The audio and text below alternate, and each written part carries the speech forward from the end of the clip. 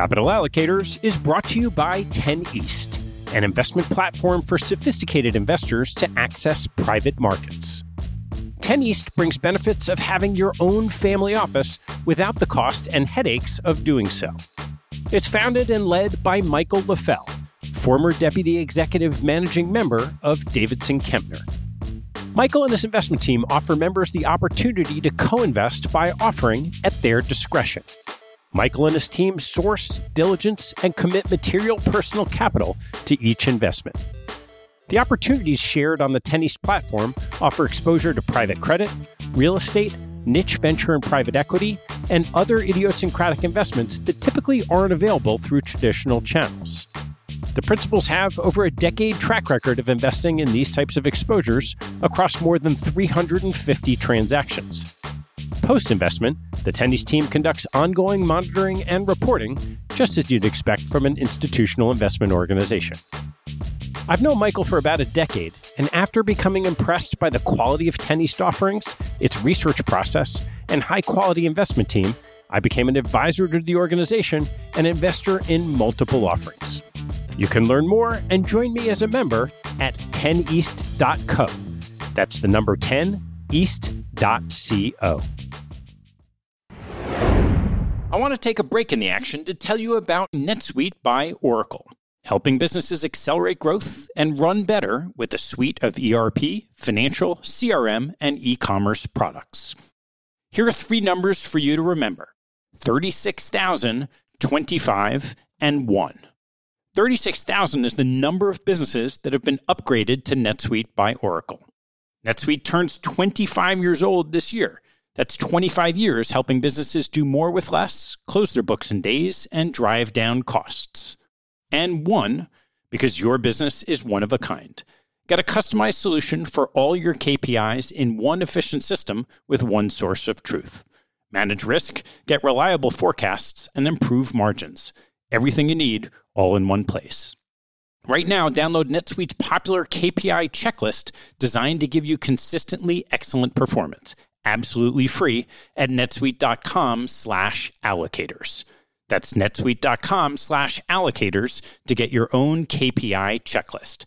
netsuite.com/allocators. And now, back to the show.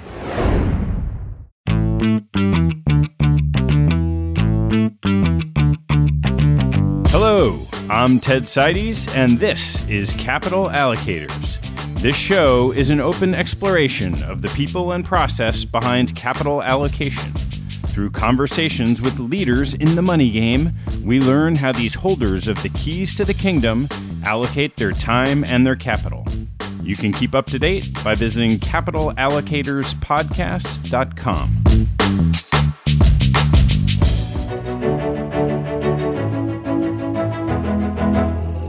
My guest on today's first meeting is Martin Whittaker, the founding CEO of Just Capital, a nonprofit created by a group of concerned, influential leaders, including Deepak Chopra and Paul Tudor Jones. Just Capital is an independent research organization that ranks companies on the issues Americans care about most, with a mission to build a more just marketplace that better reflects the true priorities of the American people. Last year, it launched the Just ETF in partnership with Goldman Sachs Asset Management.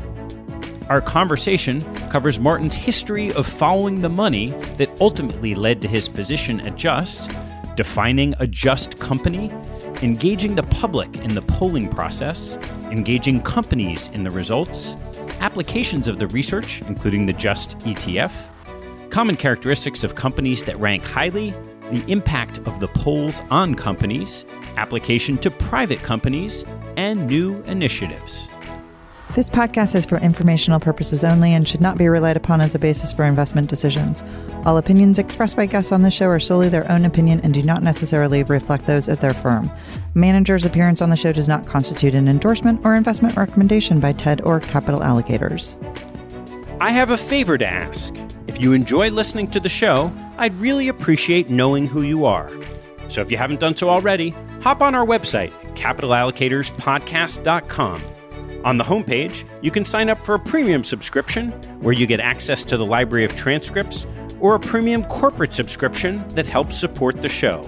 And on the contact page, you can elect to receive a monthly email with just a few great things I read and listened to over the month, a weekly email from our blog, or no emails at all. Thanks for your support. Please enjoy my first meeting with Martin Whittaker of Just Capital. Martin, thanks so much for joining me.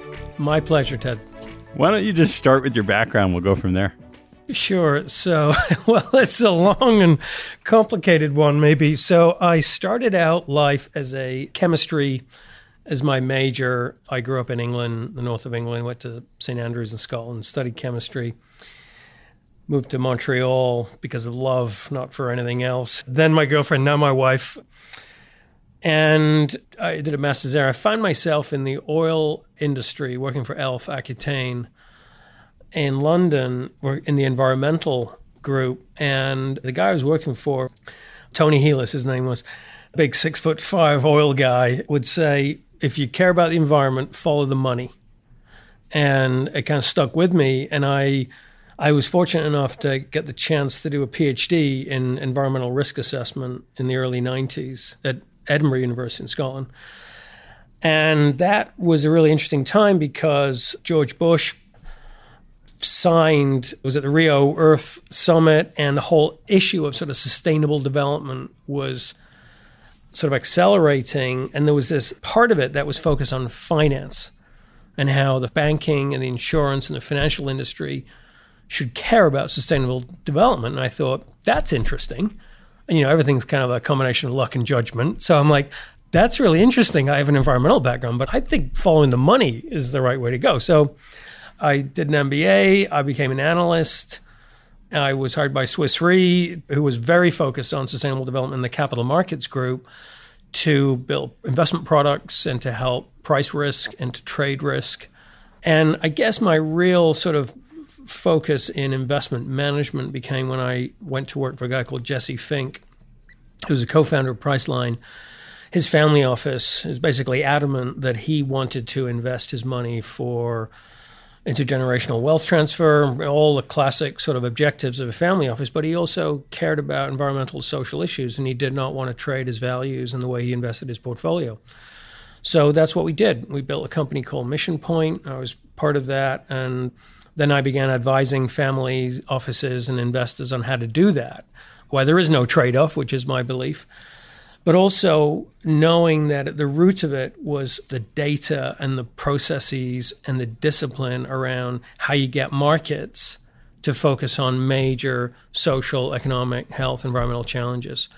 And so when the opportunity to become CEO of Just Capital came along in early 2014, I jumped at it because it was everything I felt I'd done in my career in one role. And how did that formation of Just Capital come to you? Well, it came to me through a referral on the board of something called the Carbon Disclosure Project, and the chair of that board knew about a search that was underway to find the CEO of Just Capital and put my name forward. But Just Capital itself was really, it's interesting. There are several co-founders, but the two that came together to spark it were Deepak Chopra, who was teaching a course at Columbia on capitalism and just capitalism, and what does a just company even mean? And somebody said, one of the students, well, what if we tracked companies, like actual companies, on how just they are? And that idea sort of sparked with Deepak, and he took it through Paul Scialla and a few others to get to Paul Tudor Jones. And Paul loved the idea and really seized on it. First, as an investment proposition, would these companies outperform? But then more broadly and more expansively as an entire movement, that if you could shift the trajectory of the capital markets onto a slightly more just course, you could really channel vast amounts of not just money, but innovation and resources to solving major problems that we face today. So as a concept, you get hired in to be the CEO of this new thing called Just Capital.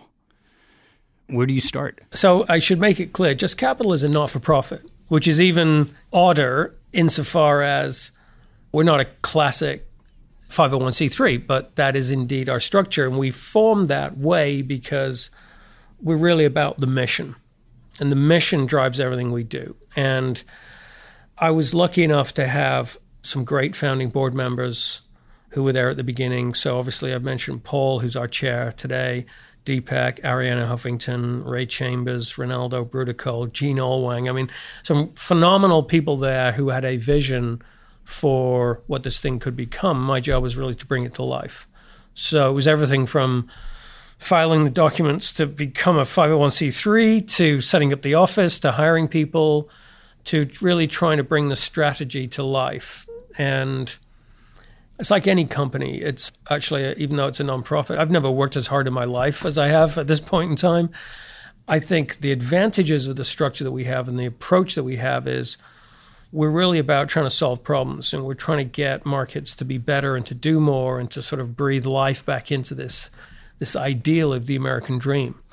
And more people are warming to that fact. More and more want to support us and not just believe that it's a great investment thesis. So this is like going to help me be smarter as to how I see the markets in the world, but it connects something deeper inside about the purpose of business and the purpose of money even.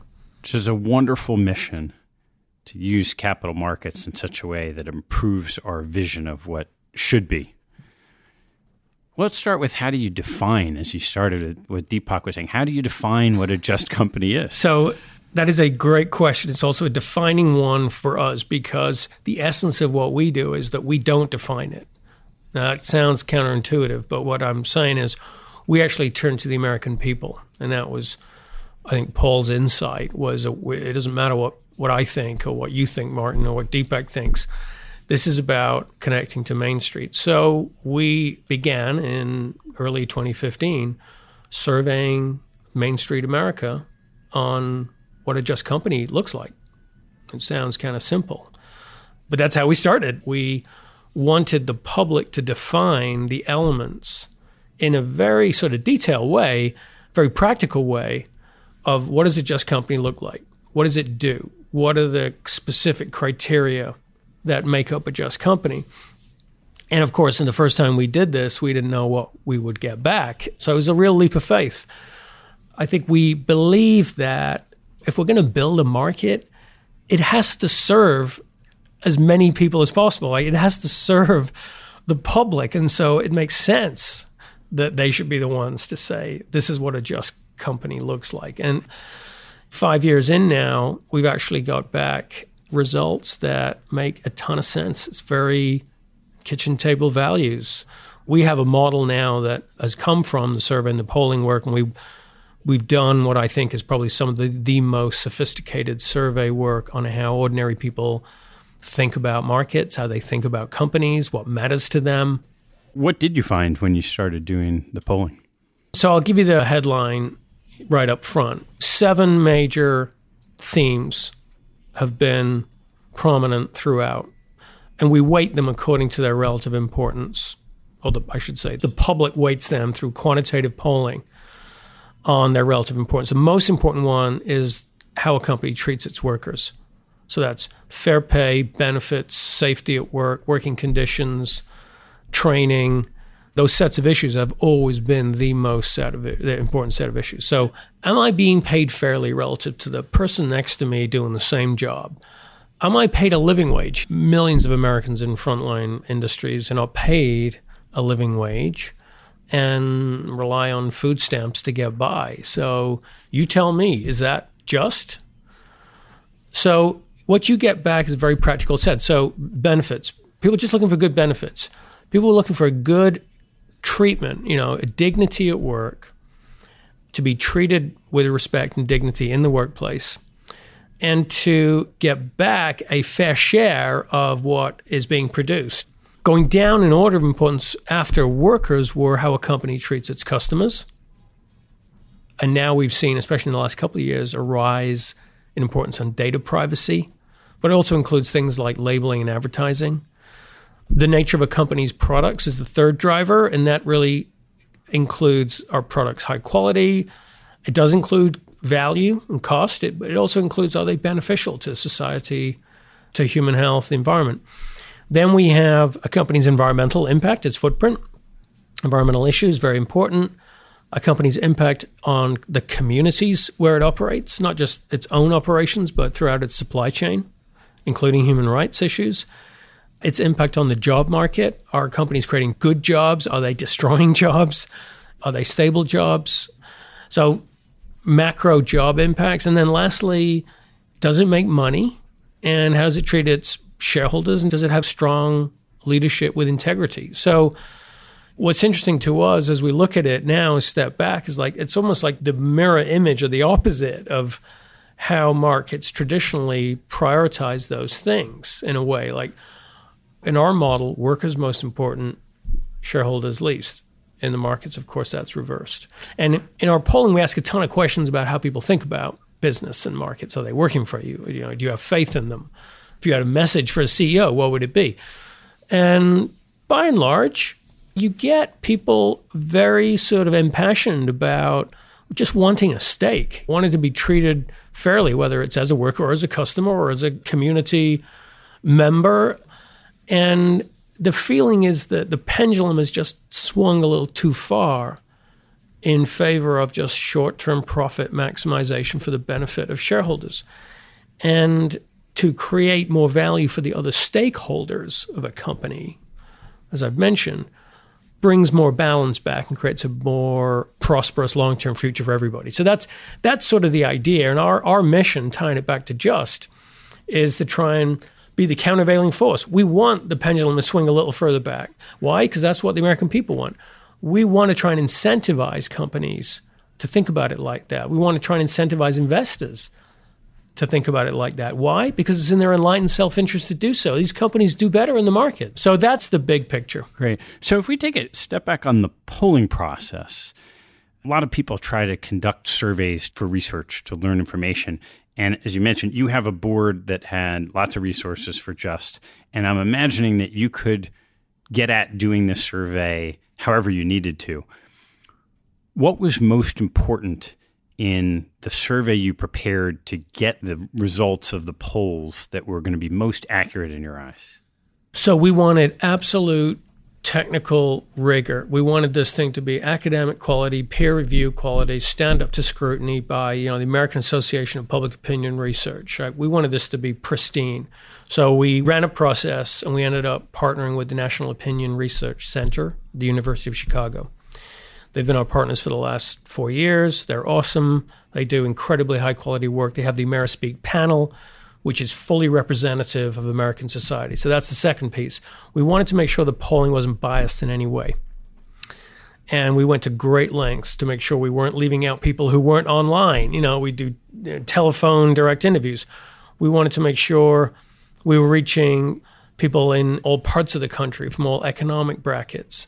So that was the second objective, is to make sure that we couldn't be accused of bias in any way in the results. And then the third objective was really to try and capture with as much accuracy as possible how people really felt about these things. So we feel as though we're kind of journalists in a way. We want to be as true to form as we can to make sure that we're capturing people's real views today, 2019, on what does a Just company look like. And what are the techniques for doing that? Well, we start out with focus groups. So we bring 7, 8, 9 people together, blank sheet of paper. What does a Just company look like to you? So people talk about that. Then the moderator, who's obviously trained at these things, would start to introduce ideas now from previous years. What do you think about this? What do you think about that? Without kind of putting our finger on the scale. That from the focus groups, and we've done dozens of these now all around the country. And from that, you get a sense of the issues. We then can group them together in different groups, which we then put to the test through qualitative polling. We'll conduct qualitative polling where we're testing the use of different words and language. Do people understand what we're talking about? Are people confused? Are they conflating two things which are separate in our model? So the qualitative helps us actually name the specific components of the model. So pays a fair wage, provides good benefits, invests in local communities, provides good jobs, and so on and so forth. Those things come direct from the public. And then we do a final phase, which is a quantitative polling, where people are forced to make a choice between two types of companies. If you rotate the things that vary between those companies, at the end of that, and you do that thousands and thousands of times, you get the weighting. And so if you were to take one of our polls, you'd be confronted with two companies. We don't name companies, so we're never polling on actual companies. These are all company A, company B, because we don't want to get any brand confusion with naming actual companies. Company A, company B, and we'll have 4 attributes, and they'll vary. And so this approach is well used in consumer choice and decision modeling. And, we've built our team. We try to stack it with data scientists and decision modelers so that we're really, as accurately as we can, presenting this very, very strong public polling opinion on what a just company is. So I want to start working towards what you do with this. And the first kind of observation I had is this, as you walk through those 7 criteria, in the investment world, when people think about impact investing and these types of things, you hear the acronym ESG, right? Environmental, social, and governance. And the E wasn't that high on your list, and the G was at the very bottom. As you've looked at the results of your poll and thought about what's actually happening in the impact investing universe, what do you see happening that you'd like to inform people either shouldn't be or should be weighted differently? Yeah, so let me connect those dots a little bit. So from our model, from the polling, we get the components that are weighted, and they roll up to these 7 drivers. Our team then analyzes the Russell 1000 companies. So we take those companies, we gather data, the best quality data that we can get our hands on all of those things. How do you gather that data? Well, it depends on the issue. You partner with academic institutions on our living wage work, for example. We partner with MIT. Our human rights work, we're working with lots of groups focused on business and human rights in the supply chain. So we partner with experts. We're always on the hunt for data. And over 5 years now we've been doing this. We've gathered a huge amount of data, and we're constantly looking to work through that in terms of its quality and its accuracy. And we're also very transparent. The other thing you got to know about us is the methodology, the data, sources, all of that we make public. We then go to the companies, and we've built an online portal, essentially a data exchange, where we show the companies everything. And we reach out to the companies and we say, hey, we're going to be tracking you on these things. Here's Just Capital. Let me introduce you. This is what we do. And here's the data we have on you. And we give the companies a chance to comment and to give us data and to question data. And so the companies start to get bought in. And, over the last 18 months, we've had a tripling of the number of companies that are in engagement with us now, 370 of the almost 900 companies we rank. So I think the companies are sort of like this idea that we're out there to try to reflect their performance accurately. So then we take that and we rank the companies head to head, 1 to 1,000. We rank them by industry. We've built the model in a way, and our website in a way, that you could rank any company on any issue and compare them head to head. So it's completely user-friendly and flexible and can be customized. We then launched, a couple of years ago, we took the top 50% of companies in every sector and we created an index. And we launched the index with FTSE Russell, and then Goldman Sachs Asset Management licensed that index late 2017. And in June 2018, we launched the Just ETF, which is an exchange-traded fund on the New York Stock Exchange. JUST is the ticker. So that's one way that we have created a product that an investor could say, yeah, I like that approach, actually. The wisdom of the crowd, I believe that there's something there. And we do a lot of work to try and understand the Just Alpha. So what is the investment case? What is the business case for being a Just company? And so we publish all of that. But, we believe that there's a very strong signal here that's actually very interesting, undiscovered, drives alpha, helps investors think about risk in a new way, keeps people up to speed with what's going on today, socially, politically, and thinks about that as an investment lens. So the model can be used in lots of different ways. So if you're an ESG investor or an impact investor, and you're thinking about, where do I get data on companies? How do I know what companies are really doing on these issues that I'm interested in or I'm tracking or that I think are financially relevant? We want you to come to Just Capital. You can use our data as a feed. You can invest in our ETF. Hopefully one day we'll have a family of products. But that's the idea, is to try and make it easy for investors who want exposure to these trends or who just believe this is just a great investment approach to put $1 down and support us that way. As you did from the beginning to the creation of the ETF, you're doing this polling to see what matters. You're then doing all this research to see how companies stack up. But all along the way in that process, you started with the hypothesis that this was better for performance. We're going to follow the money. At what point in time did you say, well, maybe we should see if these companies actually do better in corporate performance? Well, we started out not to build an investment product. Just to be clear, we started out with a mission to build a more just marketplace. It's like turning a light on in a dark room. If we provide the market with information on what companies are doing on things that matter to their workers, their customers, the people who live and work in their communities, those are just better companies. And this is a really interesting, neat, unique way to get a handle on that. And so investors, active, passive, the world over, are looking for an edge. And we think this is sort of like the proverbial dollar bill lying on Wall Street on the sidewalk. It can't be real because somebody would have picked it up if it was. Going to the public to saying, hey, what do you think? Is actually kind of a neat way to think about it. Look, the proof of the pudding is in the eating. You know, the performance of the index has been good. The performance of just companies, we slice and dice this lots of ways, tends to be very strong. You know, we see the top quintile, bottom quintile in our model, according to Justness, not financial performance, just ranking, as a material spread. So we think there's a strong investment thesis, but that's not why we're doing this. It's not why we started this. How have the various investors that are engaging in some type of impact investing fund communicated with you? Well, the investors, practically speaking, connect with Goldman Sachs because it's their ETF. But obviously and inevitably, they want to know what's under the hood.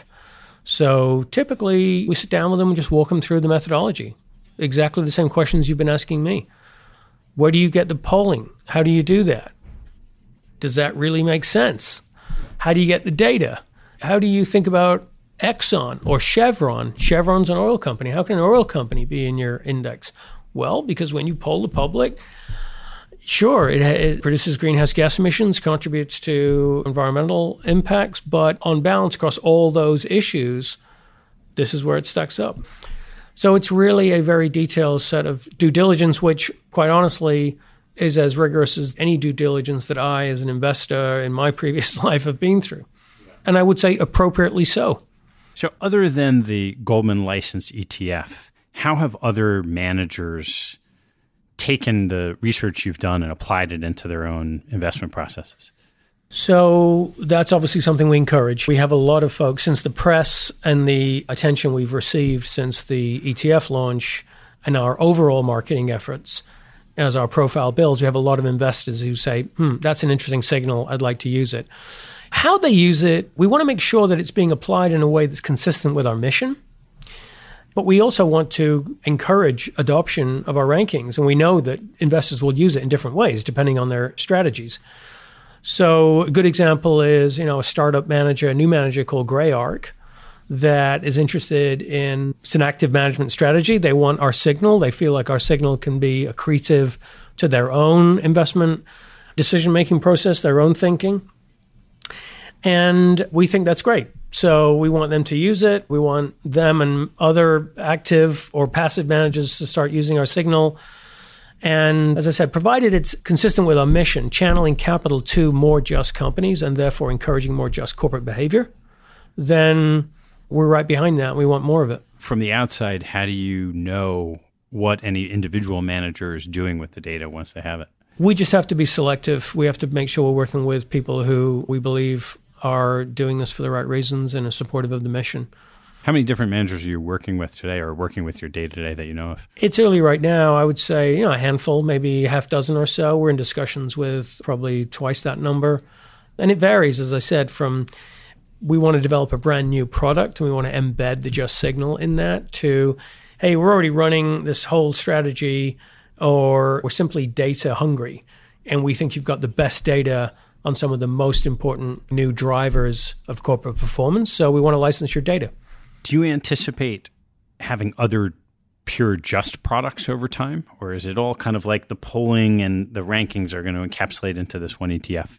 No, we want to have a family of just products. We want to have fixed income. We want to have, I could see us having different active strategies, sectoral strategies, because obviously the rankings can be quite easily sliced and diced in lots of different ways. So you should see this as a signal that would apply to anywhere where you're looking at a company-issued security.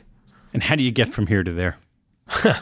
Resources for the organization. We have some great partners. Obviously, we partner with Goldman Sachs Asset Management. They've been a wonderful partner on the launch of the ETF. We want to do more with them. We want to get the word out. And thanks to you, Ted, with this podcast, hopefully that will contribute. We appreciate that. But we're trying to get as many eyeballs on what we're doing on the mission as possible. And it's like any business. You just grind it out day after day, and then your moment in the sunlit uplands comes later. I see how active, as an investor, New York State Common is on climate change.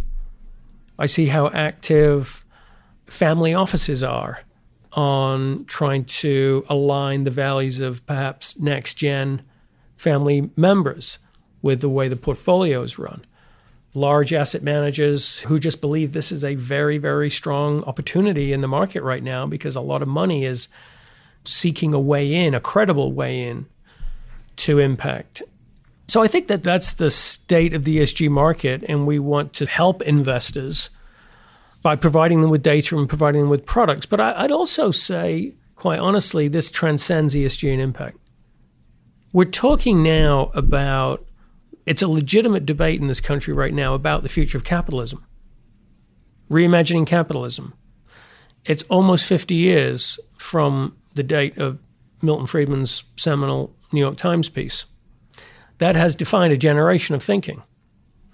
Is that thinking fit for the next generation?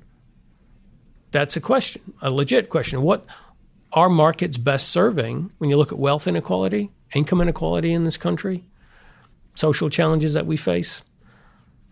We have to get markets involved in the solution.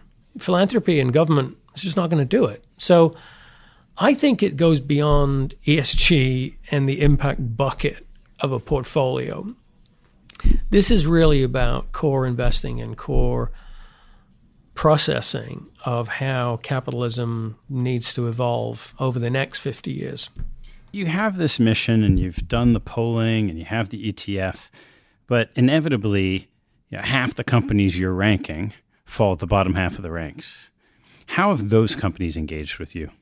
Well, it's been really interesting. Even companies that are lower down in the ranking, we never call them bad. So we're all about trying to incentivize and encourage and influence companies to be better. So we want to showcase the best companies. We award them a seal. We want the seal to be displayed so that they can market their justness.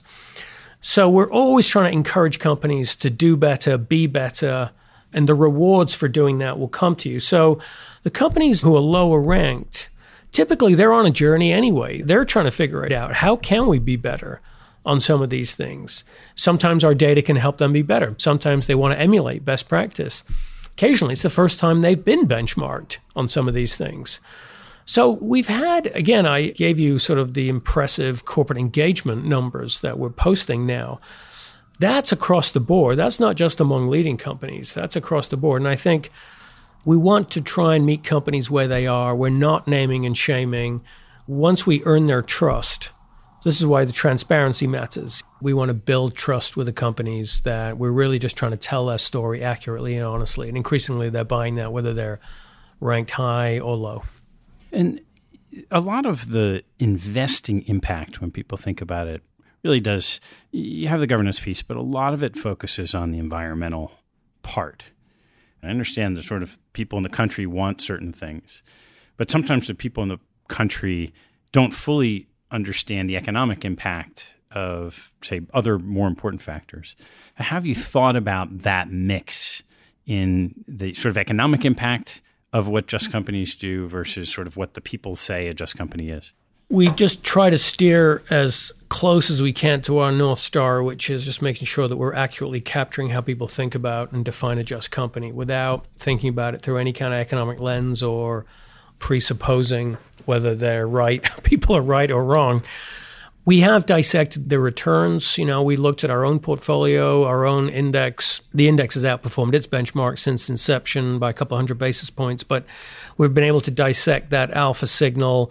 And actually, you see a lot of that coming from the S, the social elements, which stands to reason. Every CEO I know says our greatest asset walks out of the door every night, right? So how you treat your people. Yet we often think about employees as a cost, not as an investment. So I think the S of the ESG and the human element, let's call it, that we're picking up is probably one of the most undiscovered sources of alpha. And when we do our factor analysis, one of the greatest contributors to the outperformance that we see. If you set aside balancing and comparing companies across industries, are there certain industries that naturally lead themselves to being more just than others? So if you looked at our absolute ranking, you tend to get software companies, tech companies rising towards the top. Although I will say the Just 100, which is the top 100 companies, has every sector represented and is actually very diverse in terms of its sector representation. The tech companies, they typically have created a ton of jobs. They've done well financially. They are able to pay people well, which is obviously highly rated in the model, highly weighted. So they do well in a lot of those things, but it's not across the board. We're starting to see a pushback, data privacy. How healthy is social media? How do people think about the job destruction factor as well as job creation? Is technology serving society? Are we creating an economy that is giving more people the chance to pull themselves up and build a more prosperous future?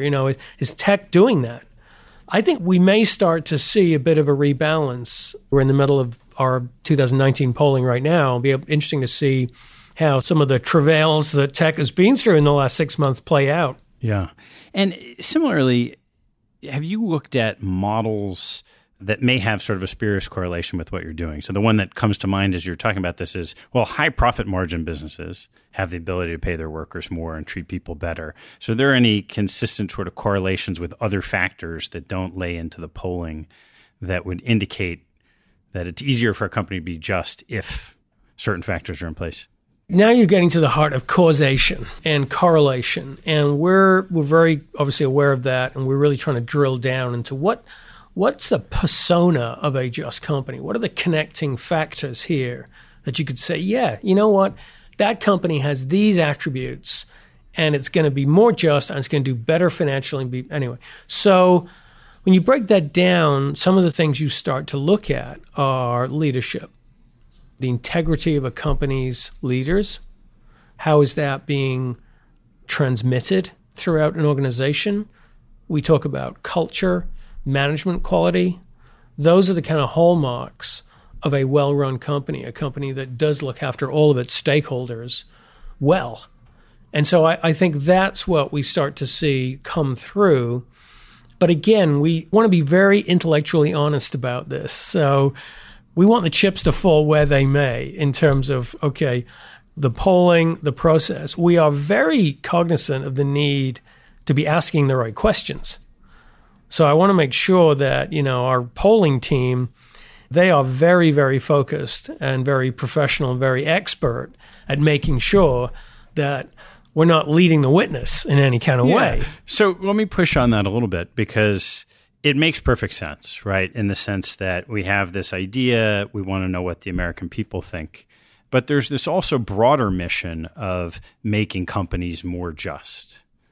Have you run into situations where somebody has a hypothesis of this is what makes a just company function well? It's a certain type of leader. Oh, but that type of leader might not be great for jobs. And so there's a thesis that the polling is what matters. But as you said, in causation, maybe that's not really what matters in sort of improving the long-term sustainability of companies and having them be more just. So you are pushing on one of the core tensions of what we do, which is, sure, we want to be very unbiased in our polling and bring this new sort of model of the public to bear, rank companies, tell their story honestly, let the data do the talking. And we want to try and encourage a race to the top. So that's why we build the investment products. That's why we want capital influenced by our data and our rankings, because that will incentivize companies. We want to get our rankings and our data out in the hands of consumers.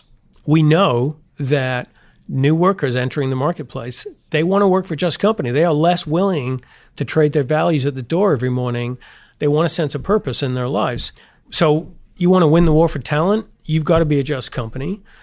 We certainly want to go to the companies and are going to the companies to say, hey, look, this is good for business. There's a strong story here for competitiveness and performance improvement. And so help us help you do that. You know, we don't take money from companies for that. We don't take money from companies for the ranking because we want to preserve our independence. But we absolutely want companies to be looking at this and saying, okay, this is in our self-interest to be better. And honestly, Ted, we haven't talked to any company that says, well, we don't really care what the public thinks. We don't really care about how we treat our workers. It's obvious now you say it, but we're sort of getting into the heart of what drives success for companies. And I think many of the companies that we rank and many companies that we don't rank who are knocking on our door and who are working with organizations like ours to be better, to be just more thoughtful about how they manage different stakeholders, they're doing it because they believe it's in their best interest and that is also aligned with the best interests of other stakeholders. And it's a win-win, not the zero-sum game of I'm an investor, I win, you're a worker, you lose. Every dollar coming back to me is a dollar out of your pocket. That's the social norm that we've got to try and break. Yeah. What are some of the other core tensions you run into? Well, to what extent do we lean into advocacy? You know, a lot of people are very focused on individual issues that we track. I'm thinking of like things like paid family leave, a lot of activism around that. A lot of people involved in policy who know far more about that issue than we do, but who will use our data and see a need to try and get companies because they see the scale effect. If we can get the top 10 retailers to invest in workers more and improve training and lift wages, as we're starting to see, actually, that affects millions of people and tens of millions of families. So they see the scale effect. So the tension there is, to what extent are we leaning into the advocacy and in order to sort of support that process of change? And to what extent do we say, no, we're maintaining complete independence and we'll let the market do what it will? How have you come out? We're feeling our way. You know, we don't want anything to compromise our independence and the unbiased quality of either the rankings or the polling. So if what we're doing creates a problem in terms of our ability to deliver the market with a high-quality independent signal on justness, that's a problem. We won't do it. So that's really the North Star. Have you thought about applying the same polling and frameworks to the private markets? Absolutely. I mean, when we talk to the public, these same sentiments and the same model can just as much apply to a private company as it can to a public company. So we're most focused on the public markets because we can get data on those companies and we can rank the companies. But the model itself, absolutely, we want to drive that. I mean, look, we're a nonprofit, so we're open for business. You know, we want private equity investors, private companies, business owners to come to us and say, hey, look, I really like that framing. How can we adopt that? How can I, as a CEO of a private company or as a GP in a private equity firm, benchmark my companies against the largest publicly traded corporations in the country? I want to know that my company is a just company. I want to know that my companies I'm investing in are doing good things as well. So absolutely, this is an economy-wide thing. This is not just meant for public market investors. And so what are the next initiatives you're working on? Well, we want to broaden. Obviously, we want to expand. We want to broaden the number of companies that we track. We want to broaden in terms of where we go for our polling. We love to do survey work internationally. We're always on the hunt for new and better data. That is, I would say, the intellectual and technological frontier of impact investing. It's all well and good for it to have a policy on gender pay equity, but how are you actually doing? You wouldn't invest in a company that had a policy to be profitable. You'd want to know what they're actually doing. So I don't see this as being any different. So getting the data and then getting data that you can rely on. That, I think, is where, as a CEO of Just, and I think about our mission, if we can get the best data, good things happen. And then the last place where we're going is, we want to raise our profile. I want to be walking through Times Square and see a company proudly displaying the seal as a Just company and your consumer making decisions around justness. Because I think that's ultimately what's going to be driving the kind of overall change that you have to have for the mission to be fulfilled. And how have you measured what has changed in the 5 years since you took the helm? Well, we're tracking companies all the time on their performance. That's what we do for a living. So the metrics that we've developed every year, we release the new rankings, but on an ongoing basis, we're gathering data on how companies are tracking to all these things. So we had a tech company recently do its first living wage audit. It had never done that before. Did that on account of our involvement with them. So we started to see progress take lots of different form. And you see companies disclosing data, giving us data. We have tens of thousands of individual company data points now, which are now public, which were not before. We see investment dollars flowing in more just direction. So there's lots of markers of progress and adoption. But hey, we're early on a journey. We're trying to move markets, and that doesn't happen in a couple of years. That's going to take more than just capital, and it's going to take decades. And what's been your biggest frustration? I think the biggest frustration in terms of running a nonprofit is just predictability of funding. So that's par for the course for anybody listening who is supporting a nonprofit. I would encourage you to give on a multi-year basis.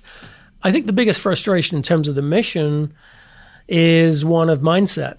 People just have a knee-jerk response about, well, this is the way the markets work, and this is the way they've always worked, and why should that change? Everything's fine. What are you talking about? Wealth inequality. What are you talking about? Everything's fine. Like that, we can start to shift behavior. We can start to influence companies and data and all the good things we're doing, but it needs a change of system, and it is only going to come with a shift in mindset. Well, Martin, I want to turn to some closing questions, so let's have at it. What is your favorite hobby or activity outside of work and family? I'm a big soccer player. I love playing. I love watching. I have 4 kids. I've forced them all to play, and I'm the kind of guy who will stop and watch a soccer game at any point in time, anywhere, on any TV or live action, whatever I'm doing. And my team is Manchester United, for the record. Yeah. What's your biggest pet peeve? Oh, boy. I work in New York City. I would say this is a small pet peeve. You struggle your way through crowds. People don't give you an inch on the sidewalks. Across Grand Central, every day, people are just heads down, going for it. And I guess my pet peeve is holding the door open for someone and someone walking through it without saying thank you. Common courtesy. We need a little more of that. What have you learned recently that most struck you? I learned to stop and smell the roses a little bit. My father passed away about 18 months ago, and I realized, when you run hard all the time, at some point you got to stop. My wife said that to me, actually, in January. I asked her, hey, what should my New Year's resolution be? And she's like, you know what? You got to stop and smell the roses. So that's what I'm doing. Great. What teaching from your parents has most stayed with you? I would say grit and hard work, the idea of just really working hard at what you do to try and be successful. And I would say also confidence. I got a lot of confidence. My dad in particular would be very comfortable in any crowd, in any situation, and I've tried to get that from him. Great. All right, last one. What life lesson have you learned that you wish you knew a lot earlier in your life? I wish I knew that there are so many paths out there to success. I have 4 kids, so obviously I'm trying to give them the lessons I wished I had learned when I was young. And I say to them, look, there are many, many paths out there. Whatever you do, just throw everything you've got at it and love it. That's the key to happiness and success. Perfect. Martin, thanks so much. Thank you, Ted. Thanks for listening to this episode. If you know a manager you'd like to hear on the show, please reach out or ask the manager to reach out to ted@capitalallocators.com. We greatly appreciate your ideas, and we'll do our best to help foster transparency and communication across the industry.